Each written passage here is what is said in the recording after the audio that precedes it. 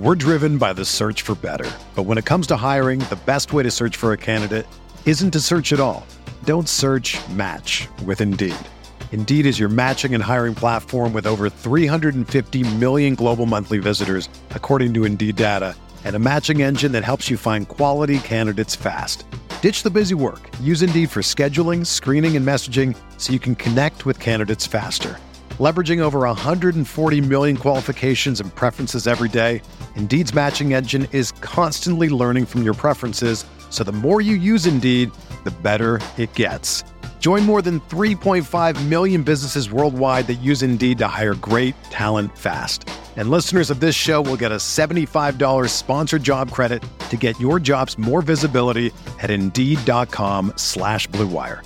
Just go to Indeed.com/Blue Wire right now and support our show by saying that you heard about Indeed on this podcast. That's Indeed.com/Blue Wire. Terms and conditions apply. Need to hire? You need Indeed.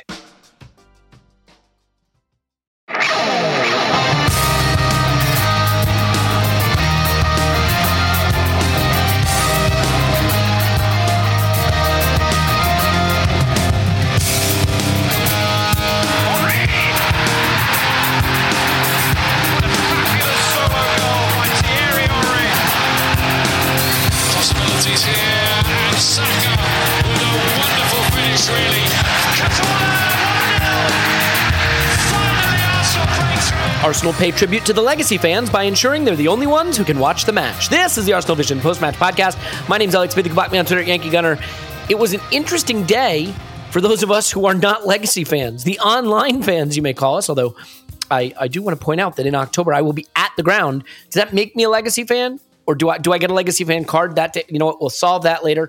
Point is, there was no way to watch the game, and if you were trying, what you do know is that there were the heroes among us at the ground, totally unafraid to lose their clout, unafraid to lose the respect of their fellow match-going fan, because they had the internet fan in mind, pointing their phones at the stadium, streaming the game at great peril to their Twitter accounts, to their season tickets and whatnot. But yeah, so that was it.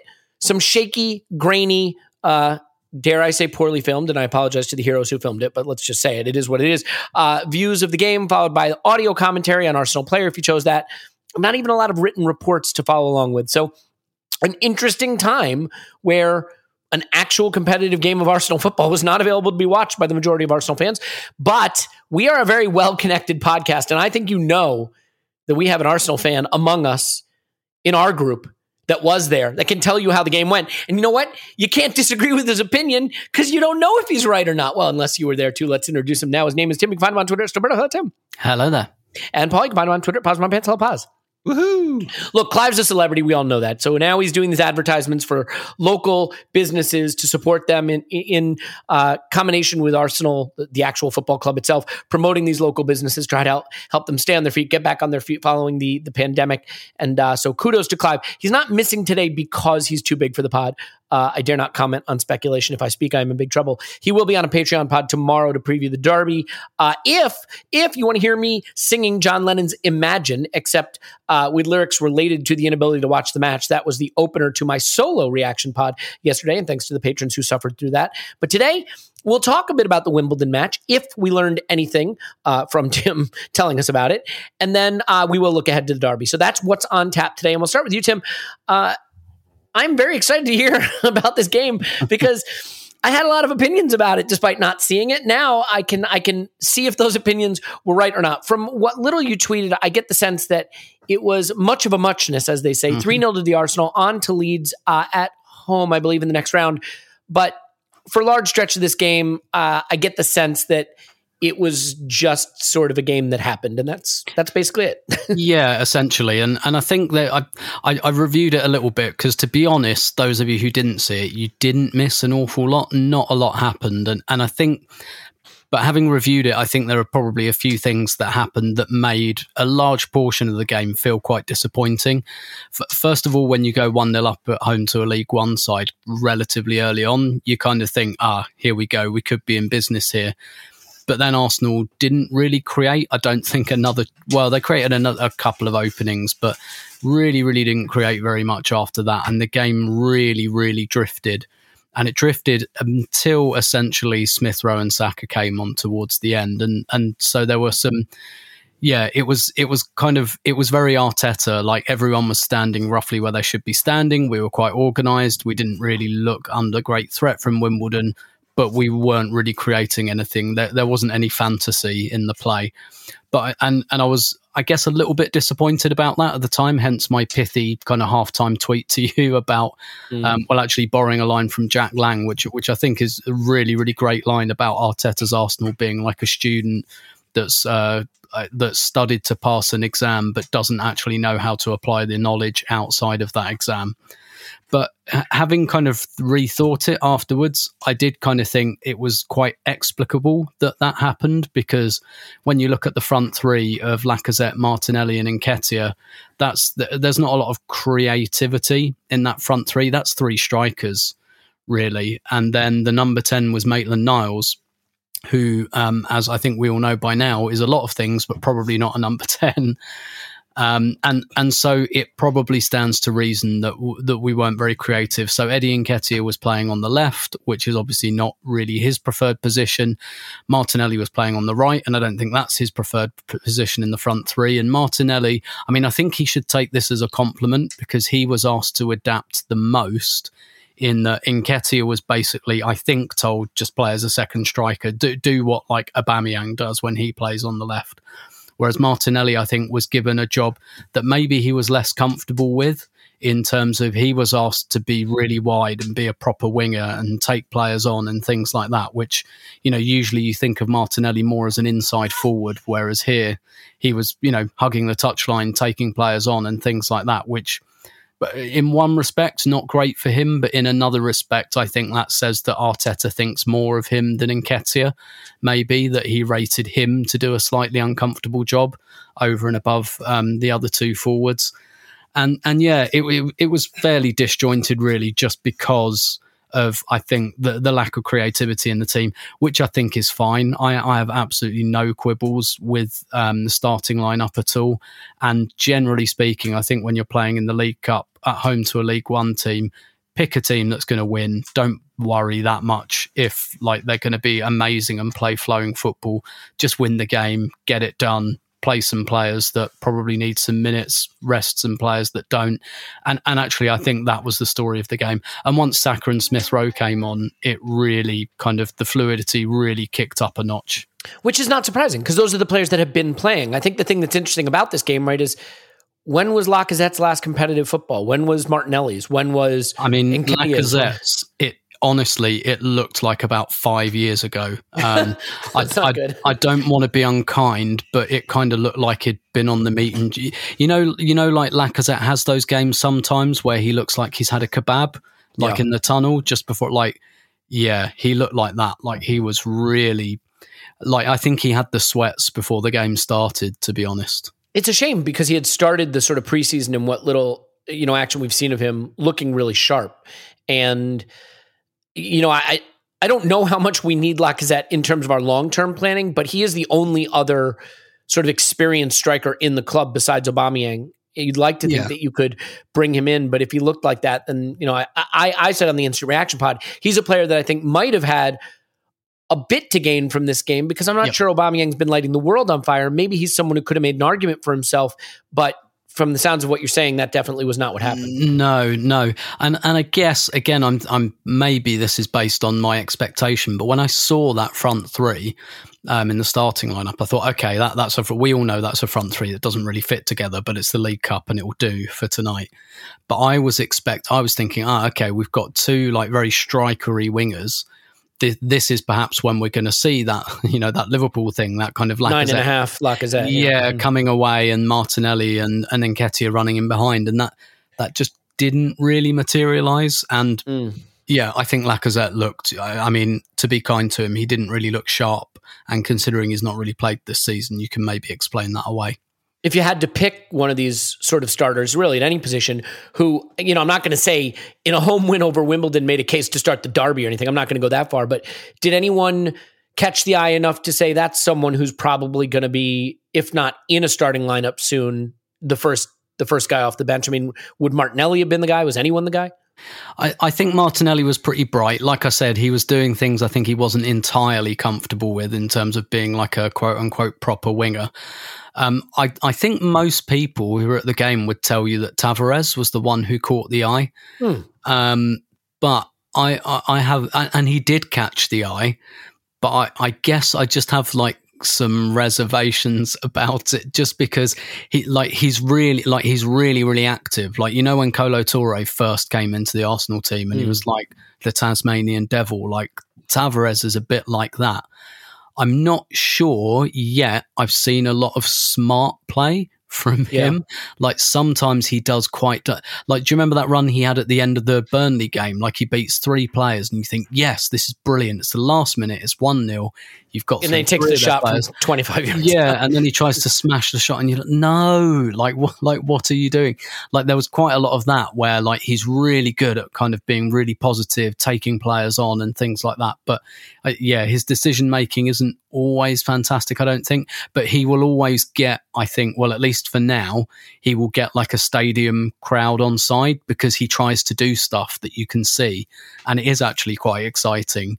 But sometimes, I don't know, I have, maybe I'm being too, stroking my chin too much, but I'm kind of looking and thinking, yeah, but that wasn't really the right decision there. But he caught the eye, definitely, and overall definitely had a good game.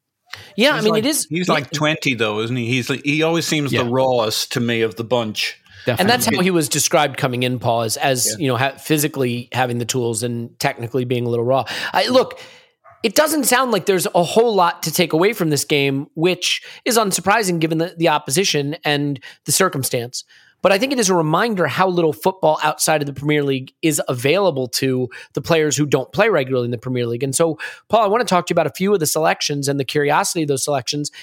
I think the interesting story, really the story of the game leading up to it, is Thomas Partey starting. And then the subsequent report that Thomas Partey wanted to start. Now, I took a position on this in the Instant Reaction pod that more I think about it, I think I believe it. Go figure. Which is that I think this is a great sign for Thomas Partey. I think there are a lot of experienced senior pros on big money who on a midweek game against Wimbledon in the League Cup will be like, well, that's my night off. I don't even have to be at the ground. I'm going to stay home and do whatever I do in my life. And for one of our highest paid players in his prime, really one of our stars, to say, you know what? I've been short of match fitness. I've been leggy at the end of matches. I got injured a lot last season. I need game time in this game. I'm going to go lobby the manager to get me in this game. I think that is a really good sign of commitment, a good sign of professionalism to want to be involved in a game you absolutely could have had the night complete. I have no doubt that Arteta would have let him taken this night completely off. So I think that's a good sign for him. And while I'm normally the kind of worry about him getting injured, which I did, of course, we know now with periodization and the way fitness works that these players, it's different, that actually not playing can wind up harming their fitness as much as playing. So do you agree at all with my position that it's a really encouraging sign about his professionalism to push to play to get his fitness up in a game where he almost certainly could have had the night off? Yeah, I mean, I never even considered the professionalism side of it. I just considered the fitness side of it. Like, I assume if you're a professional footballer, you love playing football. Like, did you see? I don't know about that. I can show you a few players who don't fit that mold.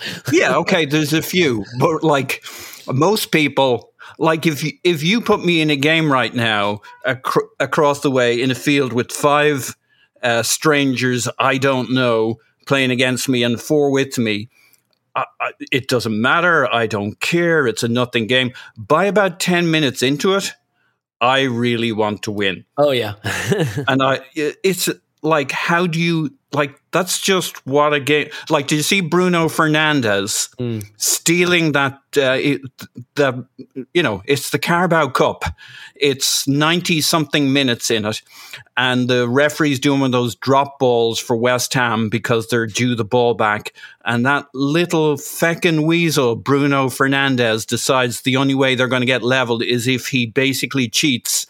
And he steals in, nicks this drop ball that was just for the West Ham United player, dribbles past the keeper, and like everybody's just like, you dick, right? Now, that's the kind of professionalism we should be lauding, not Thomas Partey wanting to play a game for his fit. No, I'm joking. Yeah. Right?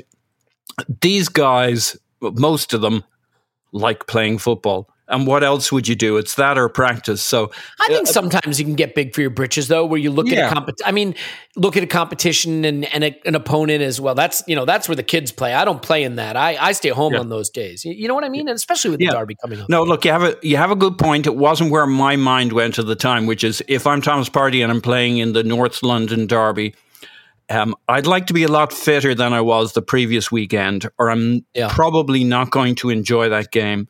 And from a fitness standpoint, if you can get to 100% match fitness, you're a lot more protected than if you're playing at 90% in the North London Derby and you're stretching and you're diving into tackles and you got Højbjerg and Ndombele's giant arse smacking against you, as opposed to Wimbledon for... did he play the full game? Hopefully. No, he played 58 minutes. Yeah. Jesus Christ. I think he was planned for exactly an hour almost. It really had that feeling about it. Yeah, he came off like the first stoppage around an hour. Yeah. So it's obviously a fitness exercise. But anyway, it's another 60 minutes in the bank. And if I'm him, I'm probably feeling a lot more comfortable than coming off jaded as he was last weekend, and then going into a very hectic North London Derby where you might have to play 90 minutes, or even if you play 70, it's going to be intense. Like you feel unprotected, unprepared, and the people losing their shit over it when he was in the selection, I don't get it. I think you do get it. Look, be a little bit considerate of that viewpoint, right? Like he's a guy who we've lost playing him at times when he shouldn't have played before, rushing him back. He's a guy who's had fitness issues. Like you can understand someone being nervous about one of your most important players playing a pretty meaningless fixture, meaningless in the sense that you don't need him in it ahead of the Derby. You can understand where that's coming from. Yeah, I've considered it. I don't get it. Really? Doesn't everybody know that if you're not fully fit, you're probably going to get more easily injured? And isn't the perfect game to play Wimbledon in the Carabao Cup for 60 minutes, where you're not your next game is the North London Derby? Is that where you want to generate the fitness to be 100% match fit? Fitness is what protects you against injury. Playing protects you against injury, not protecting yourself, not playing, being wrapped in cotton wool. I want to be clear. I agree with you on this particular point. But for example, if Aubameyang had started this game, I would have been like, that's crazy, right? I think there are games that you rotate players out of and you don't risk them if they're in fine form and fitness. And then there are players who are still working their way back to fitness. I mean, Partey has played very little football, so it made more sense to me. I guess all I'm trying to say is I don't think it is insane to have the opinion of gosh, I'd like us to not risk any of our key first team players in this game. I don't think that is an outrageous opinion. I think in this case with Partey, it was certainly sensible given that the player himself was saying, I need the fitness. But Paul, I mean, I think in this, for the sake of to redefine the idea of protecting a player, because getting a guy to 100% match fitness, I see. That protects him most of all. Protection. Yeah. Anyway, no, totally fair. I mean, Tim, you don't have to weigh in on this if you want, but do you have any opinion one way or the other of the sort of risk reward of putting important players into games like this ahead of the Derby? No, I think the manager and the player know if it's the right call, essentially. And look, ultimately, I think resting players is something fans worry about a lot, but that players and coaches don't worry about that much. Also, look, there's symmetry, right? He got rushed back for the Derby last season and we lost him again, and it may have cost us a European place or more, right? So there's just people who have been burned by this with this player in the past. And so I think it's understandable, the nervousness. But for me... Although rephrased, he was played in the North London Derby last year when he wasn't fit. Right. So, if only he had a midweek game to get fit. Yeah. Yeah, exactly. No, I think we on this podcast right now are all in lockstep in terms of our opinion of it. I think I'm just a little more understanding of the people that were apprehensive about it, as someone who tends to be apprehensive about things myself. Tim, the interesting thing though with selection is just it makes you realize how little football there is and how hard it's going to be to sort of keep players happy, but also give players a chance to impress and get into the team. And I have to say, for someone like Fuller and Balogun and Eddie Nketiah, that's an interesting situation because Nketiah has the seniority. He's not done anything wrong per se, right, to deserve being frozen out, but he doesn't really have a future at the club as far as we know, and Balogun might. And so I think it's interesting that he chose Nketiah over Balogun. And it has to be said, Nketiah had a brilliant finish for his goal. Absolutely sensational. But what's your take on Arteta's decision to go with like an Nketiah over Balogun and the way some of these players are going to find a path to minutes in a season that doesn't offer a lot. Yeah, I mean, and there's players like even Chambers didn't get to play. Yeah, started the season as first choice. Now he's nowhere near it, and who knows when he'll play again. Yeah, exactly. On this, so I'd start again, not knowing like the absolute situation of the two players in training, and I know Arteta said afterwards that Nketiah trains. No one trains harder than Nketiah. Keeps his head down, and that's why we saw. And he was decent. He did have a decent game. Overall, not just the goal. And so he said, he's not played a lot, but you saw that he wasn't, unlike other players on our front line, he didn't look to be lacking sharpness or anything like that. And Arteta said, that's because of the way he trains and things like that. And we know that Arteta puts a lot of emphasis on that if you train well, you should be rewarded and things like that.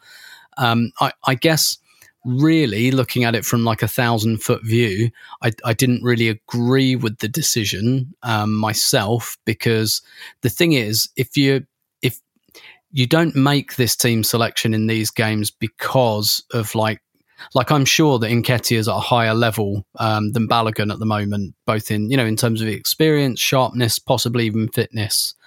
Because Balogun, he came on and he did look a little bit all over the place. So, I kind of get it. But at the same time, when you make your selection in a game like this, you're not selecting the best players. Otherwise, no, of course not. Aubameyang would have been starting if you're going to just pick like an Odegaard and players like that. They'd have all started. Smith Rowe. Yeah, exactly. If you're picking the players at the highest level, then that's kind of what you're doing. So on the face of it, I kind of think, well, maybe you should have played Balogun, even if he's not at the level. Then we were just talking about Partey, right? What better? Like, how else do you get match fitness other than by playing in a match? And it's probably the same for Balogun. It's like, well, how else does he get that sharpness back? Does he get it in the under 23s anymore? But at the same time, trying to look at it from, I guess, Arteta's point of view, I think the point that he made very strongly about how well Nketiah trained is probably behind it, and the fact that he was looking to play a player out of position as well, because he has played as wide forward, but he's not really a wide forward. And I think in those scenarios, you probably do default to experience a little bit if you're going to ask someone to do something a little bit unfamiliar. So maybe actually Balogun played wide forward for the under 23s in the game against Chelsea, but he only got about 30 minutes or something before there was a red card and they pulled him off instead. Yeah. So, they're probably looking at that and thinking, well, if he can play there. But I guess Arteta reasoned that Balogun playing in an unfamiliar position when he's already, lacking a bit of sharpness or whatever, like you say, Paul, got taken out of that under-23 game early. Maybe he just thought, well, what good would 60 minutes of Balogun kind of floundering do for him? And he probably just thought, look, I'm asking quite a lot of my forwards and quite a lot of my players like Maitland-Niles and Martin. I'm asking them to do unfamiliar things. And so maybe I would just rather go with the slightly older, slightly more experienced player in that scenario when I know we're maybe not going to create as much. We're not going to be as free flowing. So I guess I get it in that respect. But there is a big part of me that just thinks, just pick Balogun and let him kind of come up to the level a bit. Well, I'd love to have been a fly on the wall for the conversations with trying to get Balogun to re-sign his new deal, right? Like, surely they must have laid out a plan for him. Here's when, what our path to getting you into the first team is. Here's where you're going to play. Here's the playing time we see. You're ahead of this guy. You're behind that guy. This is the timetable. And maybe the timetable was this year is going to be another U23 year, but then Oba and Laka are going to go and you're going to be a big part of the subsequent year. I mean, I don't know. That's why I'm saying I would have loved to have heard it, because other than the odd 10 minutes at the end of a Premier League game, and maybe an FA Cup tie if we draw a lower, a team down the pyramid, he's not starting another game this season. Like, it's very, very, very hard to see where that is. And I'll ask you, Tim, just real quick, stay with you for a second. How much of the team selection do you think is built on the fact that Arteta has a very, very fragile renaissance coming on here? He's beaten Norwich. Barely. He's beaten Burnley. Barely. He's got the derby at the weekend. It's a renaissance of sorts, but it's a fragile one. And an accident at home to Wimbledon is beyond consideration. And I don't think he trusts his team so much to say he knows full stop. I think if this team is sitting in second right now, having a great start to the season, maybe Patino starts in this game and Balogun starts in this game. But I think the average age of this team might have been older than the one that started against Burnley. He did rotate, Tim, but he rotated to a side that I think he felt confident could get the job done. So do you think that maybe there would have been starts for a Balogun or even a Patino potentially, or playing time for Patino had we not had this sort of fragile renaissance going on ahead of the derby? Yeah, that may be a part of it. I think the main real takeaway there is it's the derby at the weekend. So when we were about to play Man City, he didn't really worry about resting players. And I bet in the next round against Leeds, I bet we go strong again because we haven't got European football. Yeah. There isn't as much need to rest players. So I don't think that the Carabao Cup in general will be much of a competition where we're seeing, the young players or even that much of the fringe players. I might as well try to win it, right? Yeah. I think if we're playing like Newcastle at home this weekend, I think this team would have been stronger. I think it's only because it's Spurs and everyone knows the importance of that, not just because of the derby angle, but we know that we're probably going to be pretty close together in the league and that these points are going to be decisive. So I really do think it's just where it fell.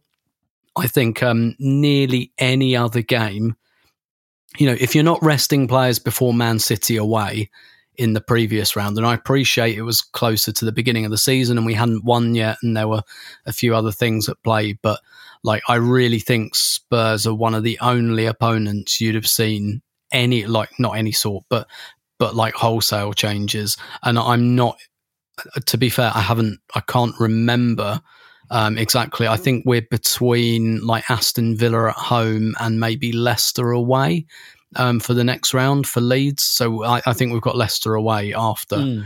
I still think we'll go pretty strong against Leeds. I think it's just purely the derby factor. So actually, I don't think this is going to be a competition for the kids anyway this year. And even the likes of Cedric and co were probably quite lucky to get a game here. Well, that's interesting because if that is the case, then you really are in a situation where Martinelli and Cedric and Marie and Holding and Chambers and Tavares, whatever, fine. But where are the games coming from? And some of these players are pretty important. And without any real game time, I know there are people that say, well, that's what training's for and they've got practice and they can work hard in practice. I don't know that you'd say that's the same thing. No. That is going to be a problem for Arteta. It just is. Yeah, it's the benefit of not having European football is you should be rested and fit as hell going into your games on the weekend. But the downside when you have a squad our size with some of the caliber of players in waiting is just keeping everybody happy, keeping the side ticking along. Paul, there's not a lot that happened on the pitch that I think matters for the future, but there's one little thing that I took away from this. I'm curious to get your take on it, and that's Smith Rowe. He gets a goal in this game. I think we would all agree that if we're going to be a good team this season, more players are going to have to find ways to score goals. So you got Aubameyang up front, and Pepe maybe can do it, but Saka, Smith Rowe, Odegaard, there's going to have to be goals that come from that group. And the one that I would actually put my money on maybe doing it is Smith Rowe. You look at the last few games, he's arrived in the box, he's had shots from good prime locations. Aubameyang put him in a great position to take a shot against Burnley that he hit right at the keeper. He had the one where he was coming across the box, I think against Norwich, and he put it just wide. May have been Burnley as well. I can't remember.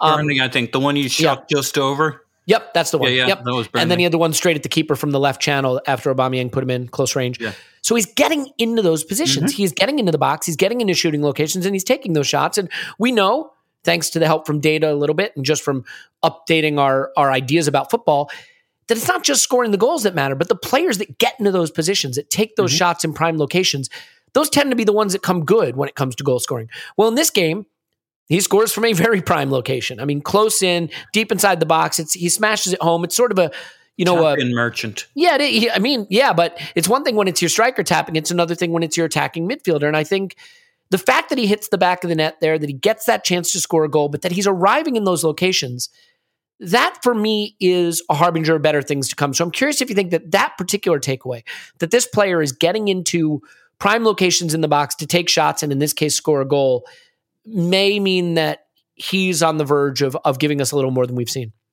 Yeah, absolutely. I occasionally make a comparison to Ramsey, and one of the aspects of Ramsey's game in particular that we all miss, and I see in Smith Rowe, is his propensity to make a beeline into the box and arrive at a key moment. And I love that this was a tap in. I mean, don't get me wrong, I love a screamer from 30 yards out.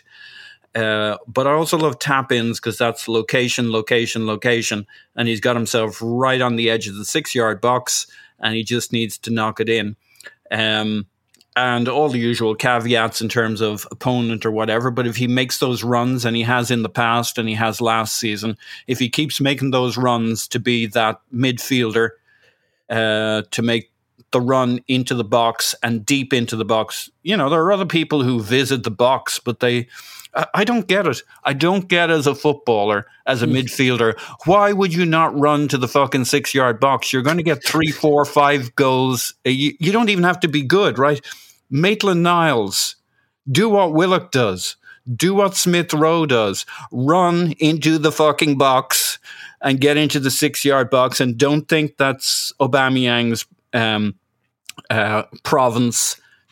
Get into the. I don't get it. If you get in there and you hang around there, you get 3, 4, 5 goals a season. Yeah, I don't know. Is it just instinct? Is it just that some players, they get a nosebleed when they get that high up the pitch? They're worried what's going on behind them. They think something else is more important than that. They get drawn to the ball. They think if I sit in this pocket, I'll be used. And fuck that shit. Run to the 6-yard box, especially if you're not very good, right? Then definitely do that. Yeah, I'm going to be a little harsh on Joe Willock, but he has some issues with quality of ball or whatever. But what he got very smart at doing was getting into the box, kicking the ball into the net. Yeah. If you're a bad Joe Willock, as opposed to Joe Willock, get into the box, run towards the 6-yard box, and Smith Rowe has consistently done that. He does other good things and other good finishing, but he has that, you call it an instinct, but as you say, it's almost the ability, it's like a shielding on a cable for electromagnetic forces, right? It's almost the ability to resist all other impulses when you're running into the box, to not get distracted, not get pulled to this, not to stop, not that to... was exactly what I was thinking, so thank you for saying it, because otherwise I would have had to. Well, look, I don't think there's anything more that needs to be said about this game. I think we can talk about the Derby now. That's really what matters. So let's talk about the Derby Day reckoning coming up, and one of the big decisions facing the manager. But I think yesterday was a day where the internet let us down. Quite clearly, the internet let us down because there were no streams of the game. But I think almost all of us went to websites we should not have visited in the hope of finding a stream. And when those ads are popping up or those multiple windows are popping up all over your screen and you're like, oh gosh, which one of these is going to be a tracking this or a cookie that or a virus this? Yeah, that's a day for a VPN, my friends. So let me tell you about IPVanish. What is IPVanish, you ask? Great question. It's a virtual private network, a VPN for short. A VPN is an important tool that helps you safely browse the internet. And as someone who went to all kinds of dodgy websites looking for a stream, I can tell you that my VPN was on. You can use a VPN on your computers, tablets, phones, even things like a Fire Stick when you're streaming media. When you use a VPN, all your data is encrypted. What you're reading, what you're watching, what you're searching, what you're looking at, whatever it is you're doing, it's protected. And oh, by the way, if something is geo-locked, like, you can't watch this BBC video because you're over here, you can't watch this NBC video because you're over there, you can bounce yourself to another location, and all of a sudden that website thinks you're in that location. It's very handy. For listeners of this show, this Arsenal Vision post-match podcast, let's just call it the Arsenal Vision podcast, IPVanish is offering an incredible 65% off their annual plan. Now, I love IPVanish, and I think they are as good as it gets at protecting you on the internet. I think that their math sucks. And I want to ask you, listeners, to let me know if this is true. And again, love IPVanish. You should sign up. They're saying that it is 65% off their annual plan, which is equal to 6 months free. Now, 6 months is half a year. So it has to be 50% off the annual plan, isn't it? I guess if there's a monthly cost versus an annual cost, well, you know what? I'll check back on that before I ridicule the math skills of our sponsor. IPVanish is super easy to use. You turn it on with the click of a button. It runs seamlessly in the background, helping protect you while you're browsing the web. And if you run into trouble, 24/7 support by email, chat, and phone. Go to IPVanish.com, promo code VISION. IPVanish.com/vision. Do that instead. /vision. IPVanish.com/vision. Claim your 65% savings or 50% savings. We'll get to the bottom of that. Their annual plan is just $44.99 for the first year with our exclusive discount. That's like $4 a month, I want to say, for US dollars. And the US dollar, what's that even worth? Nothing. This is the time to sign up with our discount and get their current promotion. You can get a VPN for 65% off, 4.7 out of 5 stars on Trustpilot with more than 6,000 reviews, so you know you can trust it. IPVanish.com/vision. Unless you think we're going to talk about the Derby, you're wrong, because we're going to talk about mobile phone service, Mint Mobile. You know all about it. Don't have to tell you too much. $15 a month on the nation's best high-speed data and text network, largest 5G network. 100% satisfaction. You got a 7-day money-back guarantee to try it. Here's the thing with Mint Mobile. They sent me a SIM card. I plugged the SIM card into my phone. My phone worked just the same way as it does with my $180 a month phone service, only this was $15 phone service. Like, that's it. There's no stores, there's no retail stores. There's special sauce. They get rid of all that, save you the money.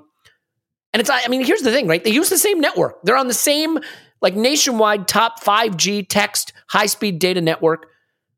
Now, you might say, I don't know, $15 does sound great, but I don't, cell phone service is important. I hear you. You got 7 days money-back guarantee. Drive around, use it where you want, see if it works. Because if it works, if you have a teenager that needs a phone, if you have a young person that needs a phone for emergencies, if you need a burner phone, and I mean, you need a burner phone. If you're the kind of person that needs a burner phone, you know it. Go to mintmobile.com/vision, mintmobile.com/vision. You get a free plan shipped to your door. It's shipped to your door for free for just $15 a month with 7 days money back guarantee. So try it, mintmobile.com/vision. Tim, is that enough of that? Oh, yes. You raised your hand. You were so eager. There's a little raise your hand symbol that you can do on our little recording thing. And he raised his hand to tell me that was enough of that. Okay, that is enough of that. And Tim, I would say that, like, there are topics that when you bring them up, people roll their eyes and they're like, oh, we're going to talk about this again? So I'm sorry, roll your eyes all you want. There is one topic going into the Derby that absolutely has to be discussed. I'm sorry. There's no way around it. Tim, Granit Xhaka is eligible for selection. I mean, like Thanos himself, he is inevitable. Snaps his fingers, he's back in the lineup. Or does he? I have this weird feeling that we've seen a different type of qualities, of skill sets, of player attributes in midfield over these last few weeks that maybe will have piqued Arteta's interest as another way to play. I watched Spurs. I've watched a lot of Spurs this season, much to my displeasure. They are awful. Well, much to my pleasure, they're awful. Their defense is awful. They don't play out of the back well. If you get in their face, they'll give it away. They are, like, I think, bottom of the league for expected goals created. This is a team you can have a go at. On the edges, they don't defend well in one-on-ones. I just think there's a lot of opportunity here. I'm really, really curious what's going to happen with Granit Xhaka. Do you want to give me a couple minutes of your thoughts of what should and what might happen now that Granit Xhaka is back and eligible for selection? Yeah, sure. So what I think will happen, I'm about 85% sure he will start alongside Thomas Partey. And then I think, you'll have probably Ødegaard ahead of Xhaka and Partey. Maybe Smith Rowe will start in one of the wide positions ahead of Pepe, potentially. Not sure I'd put a lot of money on that, though, because Pepe wasn't involved. So I do think he'll come back in, yes.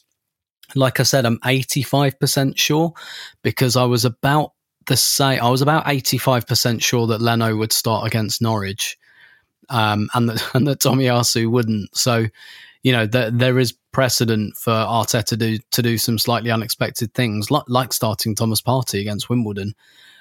So I think that's what will happen. I would not, put it this way, I wouldn't complain whatsoever if we started with Partey, Smith Rowe and Ødegaard. I think there's been enough there that looks pretty interesting. I do think that Tottenham's midfield has looked really, really dysfunctional so far this season. They've got this kind of issue where they're either swapping between, against Palace, I think they played Harry Winks and Oliver Skipp next to Højbjerg, which is just really, really unimaginative, no creativity whatsoever. I think the thing is, they kind of need Ndombele in there to bring a little bit of fantasy and imagination to that midfield, but I don't think they trust him. And that's their kind of issue in midfield. They kind of, maybe a bit like us with Xhaka, but in a different way. They kind of can't live with him, but can't live without him. They need him because they don't have like another player in that midfield at the moment who, really gets things going. But like Ndombele, I think the view is anyway probably from his coach that he might make you a goal, but he might cost you a goal as well. And so how do you reconcile that? So actually, I think Spurs have got a slightly similar conundrum in their midfield in terms of like, do we do the bold thing and play Smith Rowe and Ødegaard, and do they do the bold thing and start with Ndombele, or do both teams or one of the teams like keep that ace up their sleeve for later in the match? I tend to think Arsenal will keep it up their sleeve for later in the match, but I wouldn't be at all surprised or unpleasantly surprised if it was Partey, Smith Rowe and Ødegaard. I guess what I think will really make the decision for Arteta is that Partey still hasn't completed 90 minutes yet, and he might want to like reserve the right to take him off. And maybe he kind of thinks, look, it's a North London derby. I don't want to just ask him to hold at the moment. I need, like, I want someone else there for a bit of security. So I do think that's what he will do. And again, to be honest, I wouldn't enormously complain about that. Like, I'm not absolutely adamant that we must start Smith Rowe and Ødegaard together, but I think he will start Xhaka. But personally, I'd make my peace with either one. The last time Granit Xhaka played a football match was when he got sent off against Manchester City. And he had COVID, wasn't training with the group. By the time he was cleared to train with the group, he hasn't been able to play since then. I understand that this manager trusts this player, but he's got players playing well in midfield, a different way of setting up a midfield with more mobility and athleticism that can step away from an attack, from the marker, from a defender, that can carry the ball towards, break lines by carrying the ball, not just firing it out to a fullback. And I don't want to pretend that Xhaka's not a good player. Xhaka's a good player. He's a limiting player, but he's a good player. But like, I just don't think that bringing a player back for the derby whose last action was getting sent off weeks ago and hasn't played and didn't even train that much prior to that, I just don't think that's a sound decision. Yeah, given the quality of play he's gotten from the players who have come in his stead. And I think if you want to say, look, Partey may not be able to stand the whole game, well, then he could bring in Xhaka, I guess. But one of the things, Paul, that changes the calculus for me on Xhaka is the way we play now. He was so good last season, for those who think he was good, because he was playing that role, dropping into the line of three in the first phase of buildup, right? Making that three. But now Tomiyasu does that. It's White, Tomiyasu, and Gabriel. And so we don't have that central midfielder who drops in. And I think that role suited him. And I'm not sure we had another midfielder as suited to that role as he was. But I don't know that any of the current roles suit him as well as the other players who can do it. Mm-hmm. I certainly think that Ødegaard dropping in, being able to not necessarily be a true double pivot, but coming to help out. We saw his running against Burnley. He's got a tremendous engine. He works really hard off the ball. I don't think he has to make this choice, Paul. And I don't think that there is enough to worry about in midfield against Spurs. And I don't think he needs Xhaka dropping deep to distribute from the back. So it's not only that I think we have better options with different qualities. I think it's that the way we play now has obviated the clear need to start with Xhaka. I mean, is that a fair assessment? No. At least I got it out there. What I like about all that is, I did agree with all of that, really. It's exciting, right? Because we have ways, you said a way of playing. We actually have ways of playing right now, right? There's a few different ways we can play. I know you say Tomiyasu comes in, changes the calculus, but he doesn't really. I mean, we played with Chambers there, and he tended to be the more conservative of the two fullbacks, forming the three at the back, and Xhaka did his thing. So that sometimes he was in the back three, or we had two at the back, and then he was in the three in midfield. He could very much do the same thing, spinning the ball up to Tierney, or if Saka's coming off the left, into the channel up to Saka. I mean, Tomiyasu arriving doesn't really change how we need to play. He may not get us forward as often as Chambers did, say, in the classic West Ham game we all reference. But early on in that game, Chambers didn't either. You know, it was when we were in possession, when we were secure. So could go either way. I think, look, here's how I look at the NLD. I know we've decided that Spurs are shit and they have a terrible midfield and they don't trust Ndombele. But Nuno is going to look at the game against Chelsea and think, plus he's under tremendous pressure given the result, the performances more than the results or the points total, and the fact that they got absolutely reamed by Chelsea in the second half. But the first half, you could say they matched Chelsea in the first half. Now, maybe it was because Chelsea wasn't firing on all four cylinders, but it was also because they had Ndombele, Højbjerg, and Ali in the middle. And this being away from a home and a North London derby, I think they'll have that more. There's a very strong chance he'll say, all right, let's keep the half that worked against Chelsea and gave them a lot of trouble, and go with that midfield. And when you have that kind of a midfield, I don't know that you line up Partey, who isn't fully fit, plus Smith Rowe and Odegaard, and say, we're going to come at you. So the weird thing is that you look at getting 60 or 70 minutes from Partey, and what you probably want to do is start the game fairly solid, and then, like, I'd love to bring on Partey after 25, 30 minutes and have him for the last 60, 70 minutes so that you could play solid for a while and then switch to the 4-3-3 with Odegaard and Saka when the time was right. But, like, to me, that's most likely to kick in around 60 or 70 minutes, depending on game state, depending on whether we need a game or a goal or we need to up our play and our dynamism.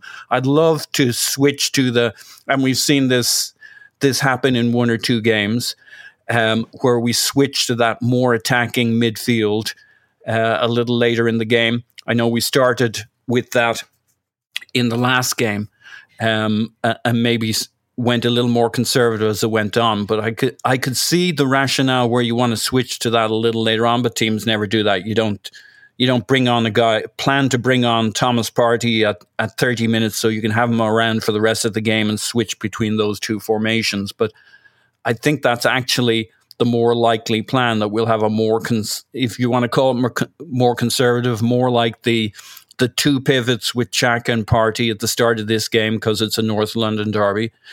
And they are more likely to have a meaty midfield start this game, I think. And it'll be a good old-fashioned slug it out. And we may find ourselves with 30 minutes to go wanting to be more aggressive, but Thomas Partey's had his 60 or 70 minutes of game time, and now who do you sit as your lone man at the bottom of the midfield V when you want to switch to Odegaard and Saka? So it's a tough challenge for the manager to work out if he agrees with my narrative, my arc for this game, how he's going to set up to go 4-3-3 when he needs to attack in the last 30 minutes, or to push the game on, or to go from 0-0, 1-1 to chase a goal.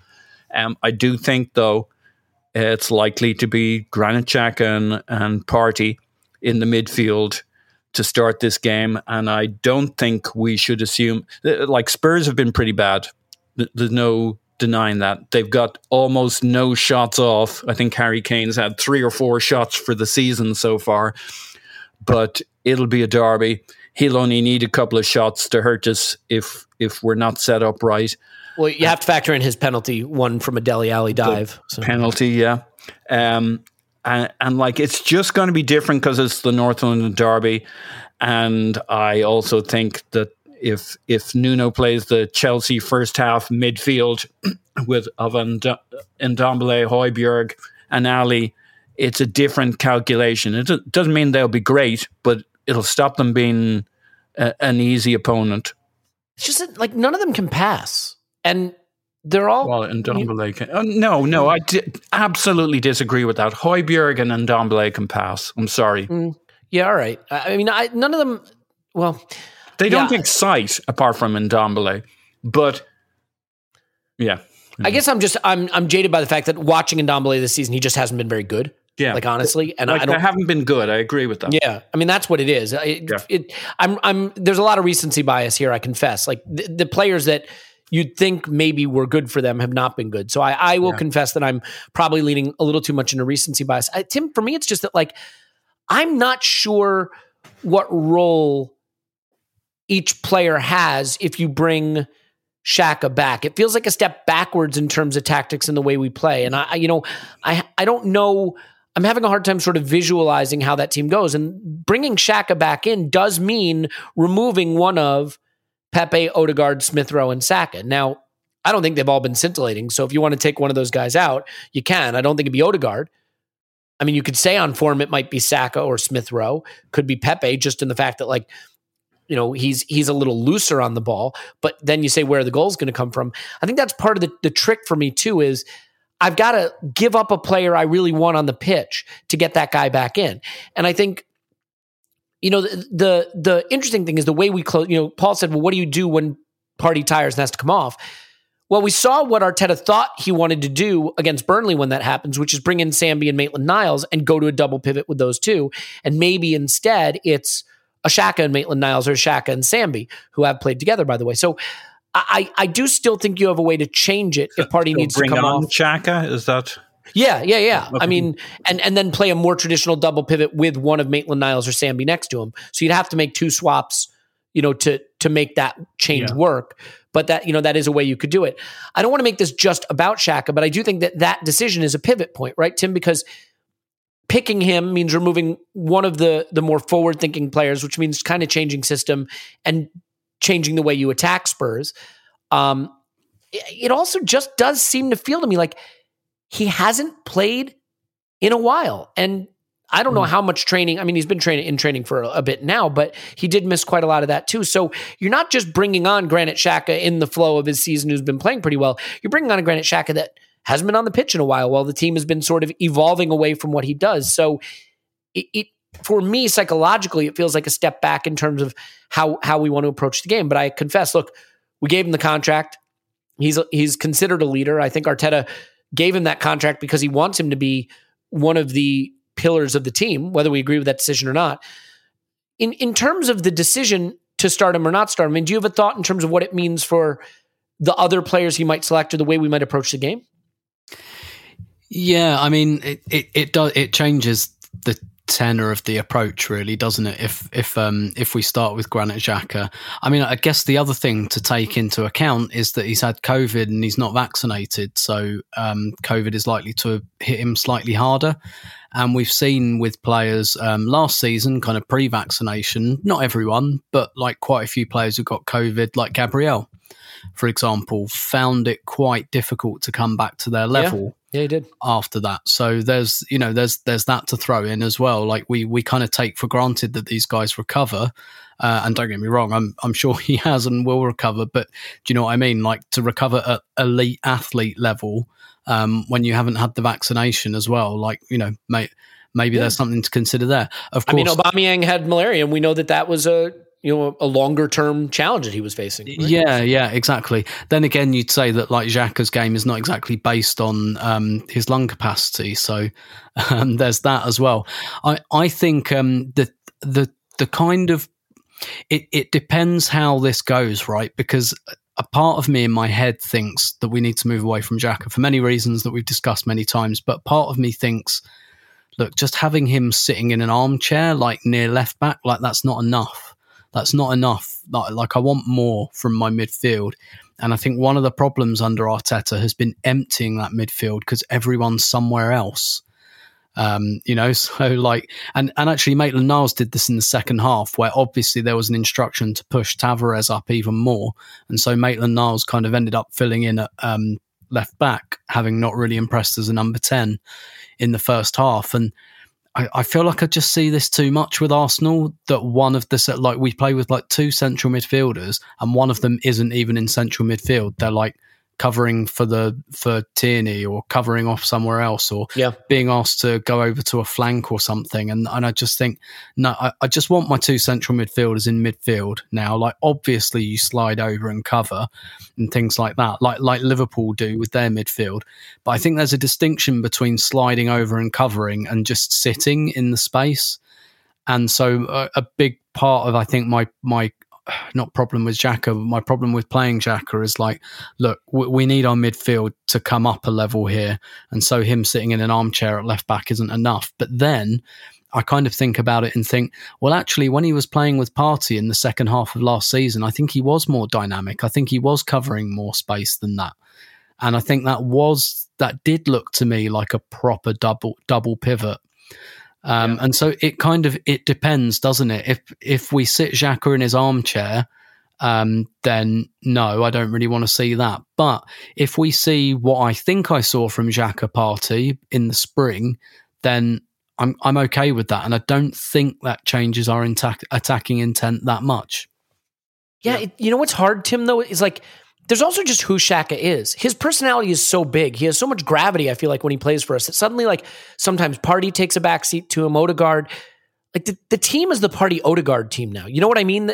Those are the guys on the ball a lot, moving the ball progressively up the pitch, connecting, between the lines, creating just a lot of the patterns of play that I think we've missed. Yeah. And by the way, I don't want to get carried away and say that we just painted two masterpieces against Burnley and Norwich, because we clearly didn't. But it's the point that I just wonder, can Granit Xhaka come into a team and be a cog in a wheel that now really turns more by the power of Partey and Odegaard, or is that just not in his DNA? Is he going to be the guy getting the ball, playing 100 passes, dominating, the pattern of play? I think what we're saying here, just to say this very briefly, before I let Paul come in, is we're seeing the path away from Xhaka now. We can see it. Like, we can see an iteration of this team that doesn't have him in it. On the point of whether he can be a cog, I kind of think he has been under Arteta, when perhaps kind of ironically, when Saka was playing that left wing back role and he just like tucked in, which I think is kind of more acceptable in, like, with the three at the back system. And I kind of think he did do that, but in a very kind of specialised set of circumstances. But what we're saying is we can see the path away from Xhaka. It's just how quickly we cut the apron string. Yeah, and to be clear, I know there's going to be people listening saying, all right, you guys have talked this to death. You made the point. Like, I get that. But without this conversation, it gets very easy very quickly, doesn't it? Because then it's Tomiyasu, White, Gabriel, Tierney, Partey, Odegaard, Smith Rowe, Saka, Pepe, Aubameyang, and Ramsdale in goal. I mean, that's it, right? That's the team. Now, whether you think that should be the team or that's the team that can get it done, that's up for debate. Whether there are other players that should be considered. Do we need Martinelli's directness? Do we need Lacazette's hold-up play, or whatever we want to say? Do we need more of a double pivot? Whether that should be Sambi or Maitland-Niles or indeed Xhaka. Those are all open for debate. But I think there is certainly a first choice forming there that we can see. And so this is the pivot point, because if that changes, one of those three comes out, who is it? Is it Saka? Does Smith Rowe play on the left? Odegaard more as a 10? Pepe on the right? Does Saka move to the right? Pepe goes to the bench? Smith Rowe to left? Again, I don't know. I mean, hell, it could be Aubameyang on the left and Lacazette playing through the middle. So I think that one change for me is probably a change that would potentially have a domino effect in terms of other changes. But let's move away from that decision point and talk about the game just a little bit more broadly, more tactically, more broadly. And again, for patrons tomorrow, we'll have a preview with Clive on this as well. Is not available today because he's a huge superstar, as we mentioned. But Paul, I do see this as a battle of us being able to defend their counterattacks and then them being able to handle the one-on-ones in their defensive third, because, watching them against Wolves, for example, just they are so easily roasted by anyone who can dribble the ball, anyone who can, move the ball quickly. If the ball moves quickly, their defense doesn't respond to it. You saw it against Chelsea as well. So I don't know how much midfield is the talking point in this game, in the sense that Spurs will quickly try to get it up to their front three and counter and basically rely on the quality of those players to create something out of nothing.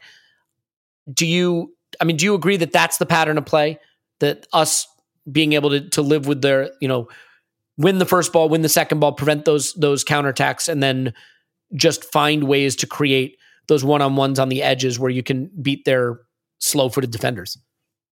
Yeah.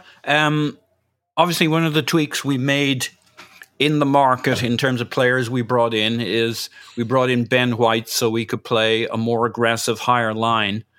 And so this is going to be a kind of a real test case of it against, let's assume Spurs aren't shit on the day, that Son and Kane are there and are finding some kind of form and are ready to do some damage. They're never going to be shit, right? Like they are good. It sucks to say it, but they're good. Yeah. Yeah.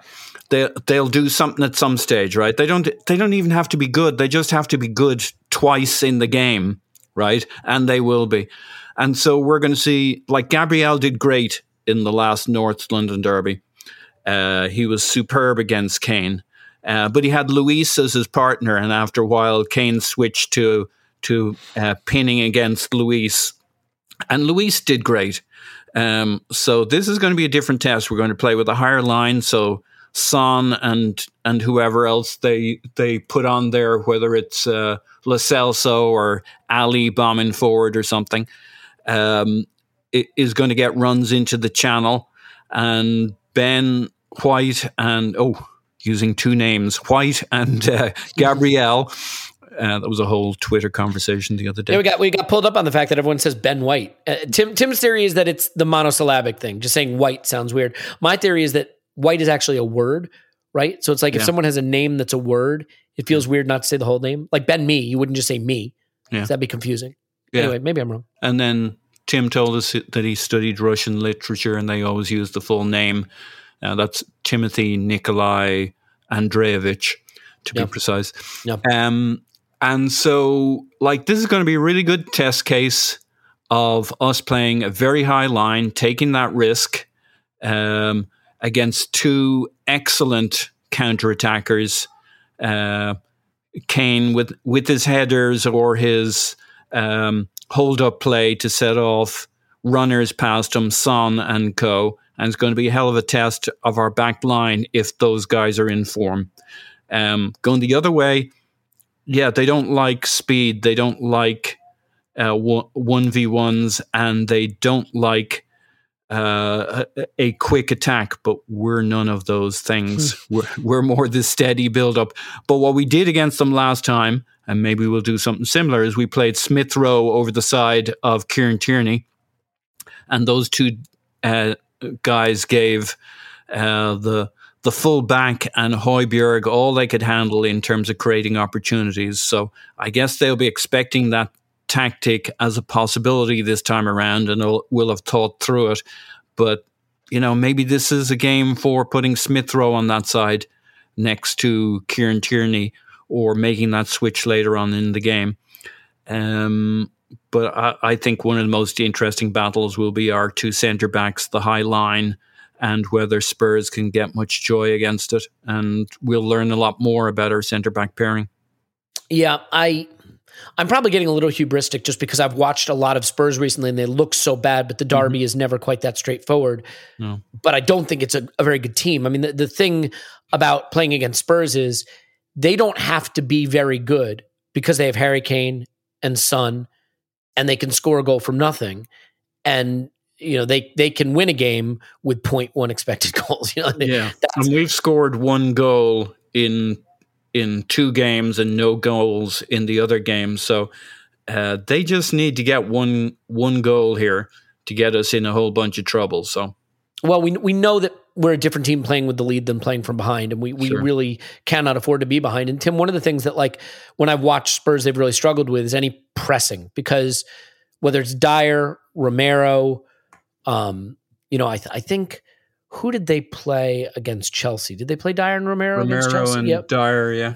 Yeah, but then I think they've also tried Davinson Sanchez as well, right? Yeah. And they had Tanganga, but he got suspended. Did he get a straight red? Is he still suspended? No, he got 2 yellows. Yeah, so he's eligible. I think he's eligible to come back in. But, like, they got Tanganga, Reguilon. Like, they just don't play out from the back very well. And I don't think we can disagree about their midfield all we want. The fact is, I think when you press them, they struggle with it. They did against Chelsea. They did just yesterday against Wolves with a fairly strong lineup. But we are not a team that presses particularly effectively ourselves. I'm curious if you think we will try to put them under that kind of pressure, Tim, because they do struggle with it, or if it's just a case of that's not really the team we are right now, so I wouldn't expect it. And they got Emerson Royale, right? Yep, that's right. Back, yeah. And that would be the Tierney Smith Rowe wing, if that's what we went after. Yep. Yeah. Again, this will probably come back to who we select in midfield. If we select Smith Rowe and Ødegaard, then we've got two players who are good at cutting off passing lanes and pressing, and you kind of go from there. Like if you got those two and Partey, that's much more a midfield that's capable of cranking the pressure up. Whereas if you put Xhaka in there, you're probably not going to do that. So to bring that selection up again, it's so pivotal. I think overall the thing to say about this game is, like, you talk about what Arsenal are like with a lead and without a lead. I mean, look at Spurs. Spurs won their first 3 games 1-0. Look at their shot count after they went 1-0 up in those first 3 games. They went 1-0 up and they sat on it.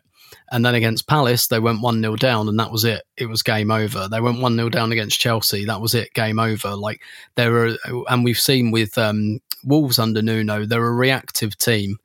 But if they get 1-0 up, that's a big problem. Not just because we're not great at coming from behind, but that's exactly what they want because they're such a reactive team.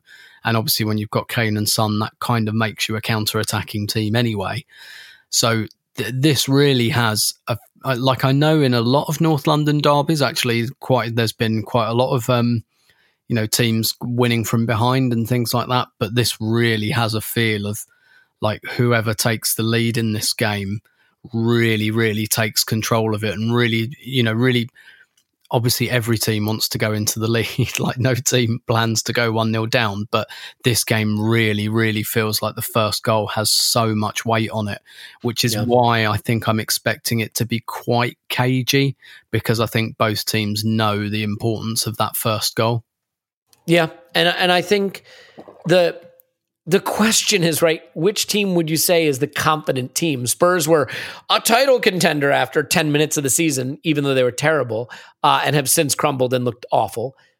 Although they did get past Wolves on a shootout, I should point out. But, and we were the crisis team who has, reached this renaissance of 2 1-0 victories over relegation threatened sides. So neither team is exactly, in resplendent form.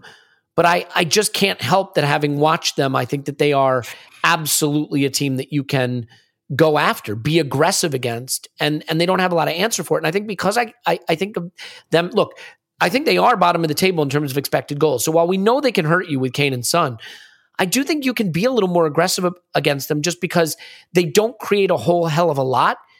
And so, you're not going to get, or famous last words, but you don't, I wouldn't think that you have to worry about getting hurt really badly on the counter if you go for it. I think that they can still do something there, but I don't know how dangerous they are. Look, the fact is I am dancing around the point, which is that I feel really confident going into this game, and I've been dreading saying that. I know people listening are going to be frustrated hearing me say that, but I've spent the last 5 minutes hemming and hawing about how I can say this, but I feel really good about this game.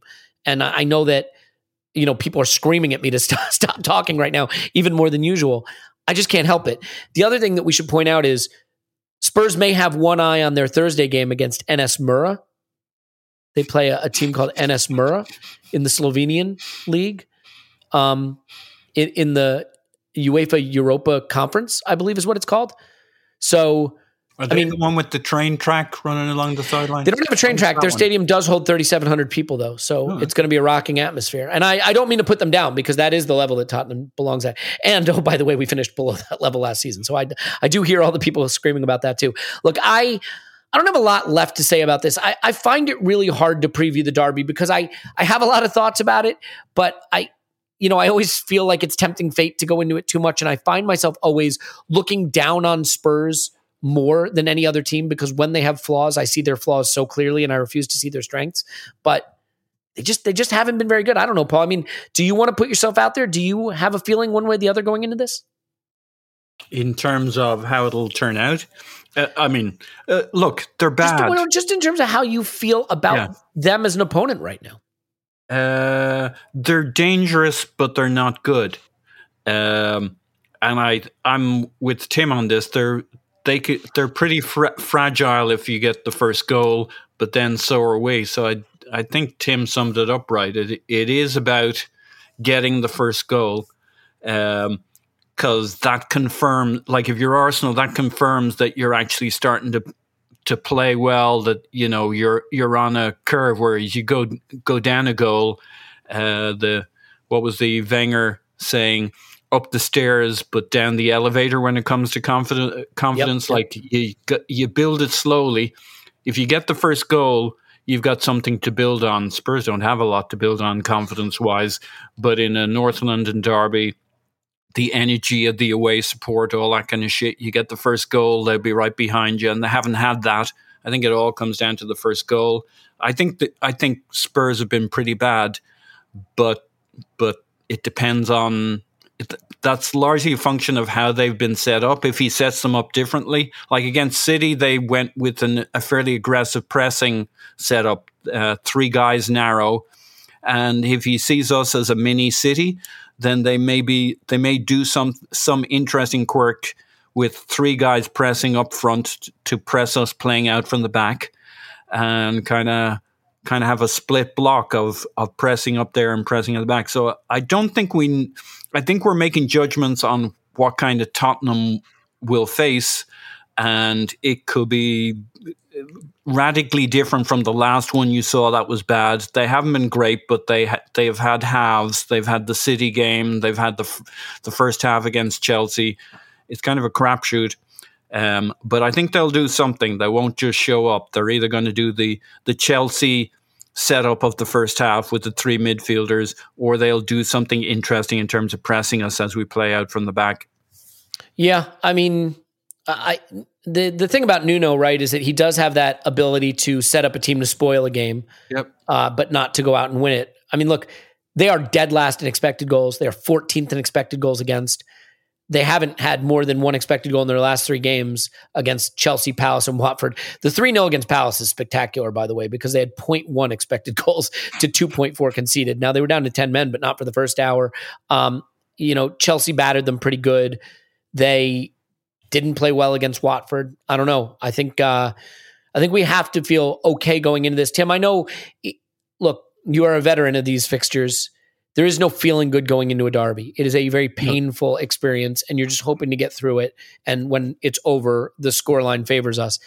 But that didn't used to be the way. You know, it's funny. I think one of the reasons I struggle with this is I was raised in Arsene Wenger era Arsenal when we just never lost the derby. You know, he just beat Spurs all the time. And they weren't very good, and it was a big point of pride. And I realize that over the last many years, that's turned around a little bit, and league position has turned around.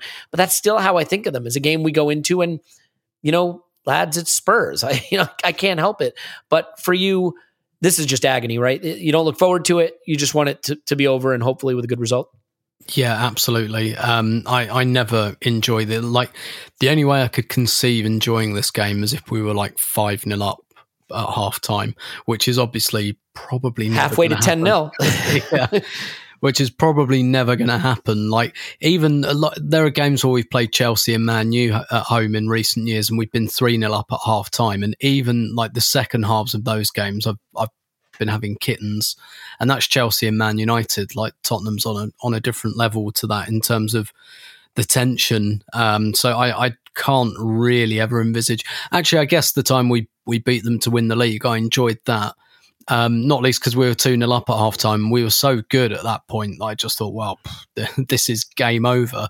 And actually, it kind of turned out not to be in the end, really only because I think we'd stopped playing. But that was the only time I ever remember kind of feeling comfortable or happy. Was that the one that ended up a draw? Yeah. So and finished Jens 2-2. Lehmann did some shenanigans and Uncharacteristically, Jens Lehmann got involved in something. Gave him a goal in extra time. Yeah, but even that was like the last second. So, and we only needed to draw and etc. But anyway, essentially, long story short, these games are absolutely awful, and I hate them. And I wish I could, those people who are afraid of flying, but you could they're happy to be anesthetized for flights. I kind of feel like that about the North London Derby. Just give me bung something in my arm that will send me to sleep for 2 hours and let me deal with the result afterwards. Have you tried beer?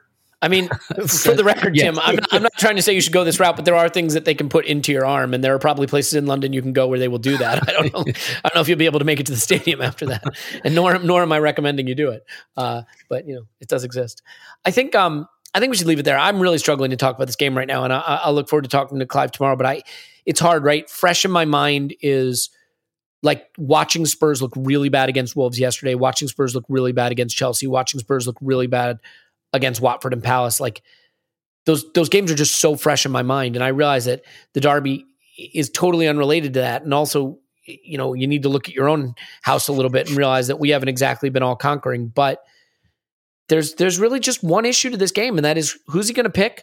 Can he stick with the tactics he's been using? And can they take us up a level? It is a reckoning. This is a Derby Day reckoning, because I think what happens, Paul, just as a final thought, we had 2 wins that have people starting to feel cautiously better, but they're not good enough for us to feel definitely better. 1-0 against Burnley and Norwich.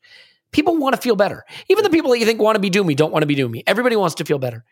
And beating Spurs at home in the Derby, I think that would sort of confirm this a little, get the season up and running. Hell, we could even be, technically speaking, above them in the table if that were to happen. And the season would feel properly up and running. And if it goes the wrong way, then suddenly that fragile confidence of these 2 1-0s, feels more like the mirage, and the first 3 games feels more like the reality. And so this feels like a bit of a reckoning, because I think if you can get through this in a good way, then you're really up and running for the season. It has a very sliding doors moment, this game, to me. Yeah, it shouldn't be. It's too early in the season for this. Of course, but it feels that way, doesn't it? Yeah. No, this is a really important game for the early part of this season, the project for this season. At least narratively, yeah. Yeah. And the only time supporters are really on the same page is when you're good and getting better, or when you're bad and clearly getting worse.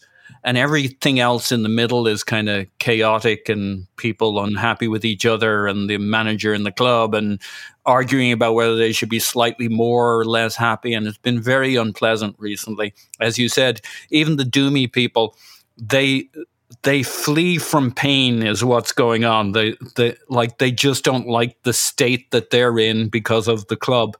And so this is a really important, 3 games in a row in the Premier League, a win over Spurs. That's a really important piece. And with that, we can't lose. A draw would be okay. People are massively loss averse. You just can't lose is the biggest part of this, but we want the win. And we need a draw or a win to feel like we're keeping moving forward. It's what we've got at the moment is pretty fragile, but it's something. It's like a candle you don't want blown out. So cup your hands around it. We need a win. And they haven't been great, but they're dangerous. So don't fuck up is the other part of it. But play loosely and progressive and go at them, but don't fuck up. So easy. Yeah, and look, I mean, we've played 2 big games already this season, but they didn't feel like big games, did they? City and Chelsea. We didn't have our players. We were ready to catch a hiding. We kind of did. Yeah. This is the first big game where I think there's expectation. Yep. You know what I mean? And that's why it's also, I think, an important sort of pivot point, right, Tim? This is the first moment of the season where we have a big game and there's an expectation of a performance and a result. Yeah. And I think we played bad teams and we played teams way out of our league. And now here we are against a team we should be able to match. I mean, do you agree that it's sort of a sliding doors moment, Tim? Because I could see you lose the Derby at home and suddenly you're right back in the sentiment we were in before the international break. You win this. I mean, we were awful when we beat Chelsea on Boxing Day, and that pulled the handbrake on the despair real quick and turn things around. I feel like this could even be a level up from that if we can get it right. Yeah, definitely. I think the manager knows as well that this game, more than any other, is really a referendum. I mean, whether it's a referendum on his future from the club, I mean, if he loses it, I don't think he'll get sacked, but I mean, it takes him closer to the sack, put it that way. But I mean, in terms of like fan sentiment, it could all turn one way or the other on this game. If Arsenal lose this, then I think in the fan base, at least, there is an almost total loss of faith in this coach. Whether that extends to the players and the club is another thing.